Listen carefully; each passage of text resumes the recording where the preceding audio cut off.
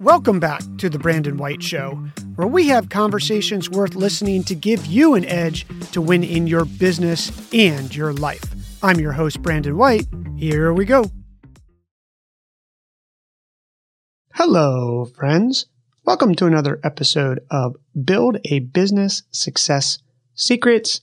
I am your host, Brandon C. White, and today we are on part 10 of our series on how to write a business plan in 13 slides. As a quick review, in part 1, we did the overview where we went over the 13 slides that we would be covering. In part 2, I talked about how to build your elevator pitch. In part 3, we talked about the 3 mistakes to avoid when building your elevator pitch. In part 4, we set up the problem that you are solving. In part 5, we talked about a solution. In part 6, we talked about how your product is the solution. In part 7, we talked about your market opportunity and how to do that correctly. In part 8, we went over your business model and how to determine what business model you have. In part 9, we talked about your traction and setting goals for the future. And today, we talk about your competition, how to map that competition, and how to set up the slide. Let's not waste another second. Let's get to it.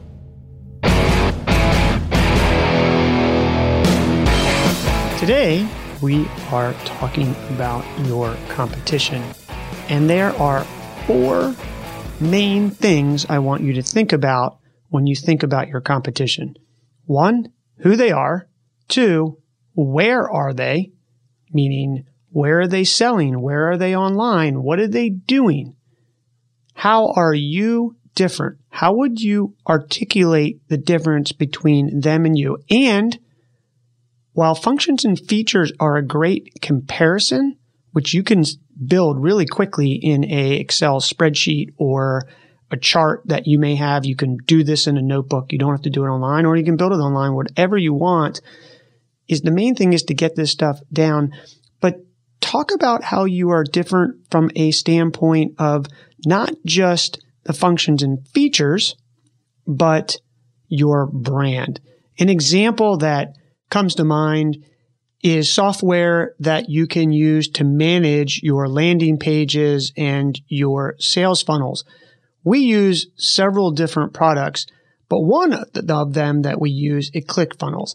And Russell Brunson does an incredible job marketing ClickFunnels in that you're really buying the brand.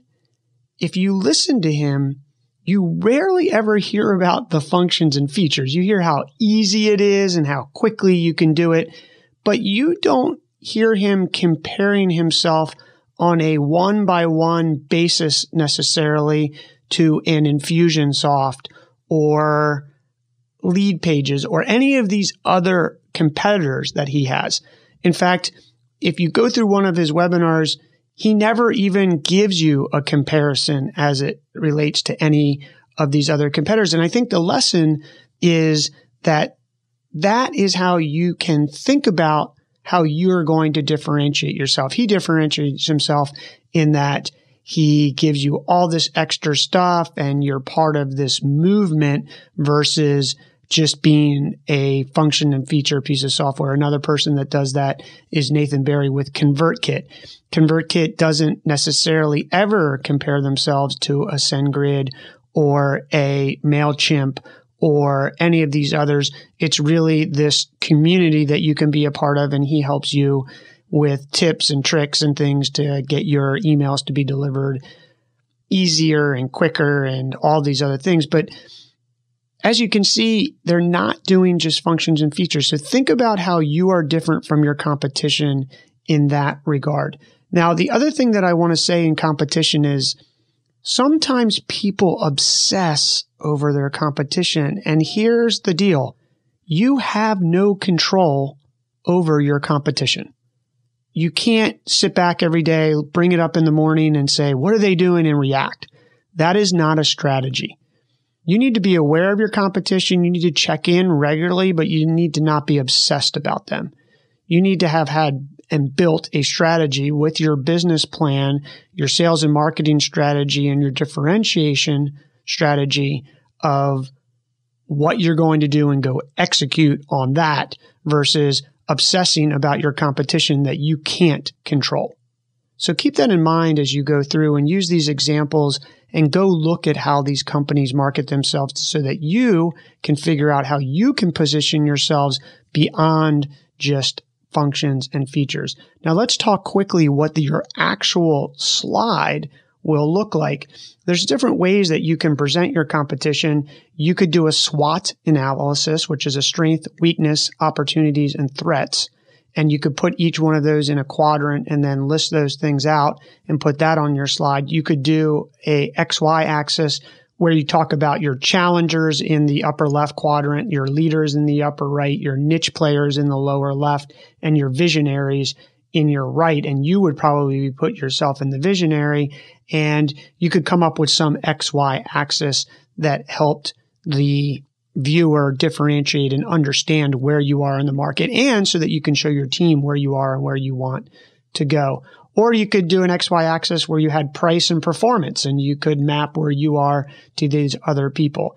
Now, the one thing when you are presenting this slide, whether it's in a sales presentation, an investor pitch, or any of these other things, is never mention your competition's name. It doesn't mean that you can't put their information on this slide, but what you want people to remember is your name, not their name. And as soon as you trigger, if let's say you have an e-commerce company and you put Amazon up there and you say Amazon, you say the word Amazon, that's going to trigger very quickly in someone's head. As soon as they think Amazon, they think giant, they think this, and this. Or if your competition is Microsoft, they're going to think giant. Don't say it. Say your brand and point to it and even reference it, but don't say the name. So that's a little tip for you when you are giving this slide. So come up with the answers to this, and in some cases, go and follow them and hack what they're doing, so to speak. Reverse engineer what their marketing is. See what is working out there, map it, and then I would say maybe once a month, check in and see what they're doing. But remember what I said earlier. You can't control what your competition does. You want to be aware of them because they are your competition and where they're going and in comparison to where you're going, but you don't want to be in reactive mode. Reactive mode will just lead you to a place that doesn't really build your company strategically, and you'll find yourself really not making the type of progress that you want. So rewind this if you need to, figure out how you want to present it in your slide, and then start to put together your competition so that you know who they are, you know where you fit in the market, and where you want to go. All right, well, that was pretty easy, right? You can get your competition slide together, and in the next episode, we are going to talk about your moat, what it is, and what things you are doing to build it. If you enjoyed this episode, please hit subscribe so that you stay updated with our weekly episodes and do not miss any of them. Rate us, leave us a review, leave us some stars. Let us know how we're doing so that we can deliver you the best information on how to build your business. And hey, we've actually got some traction lately, which has been pretty cool, but it's only because listeners like yourself have been passing this on to friends and colleagues that you believe would benefit. So please continue to do that. Pass it on to one or two friends. And thank you for being so generous with your time to help our podcast out.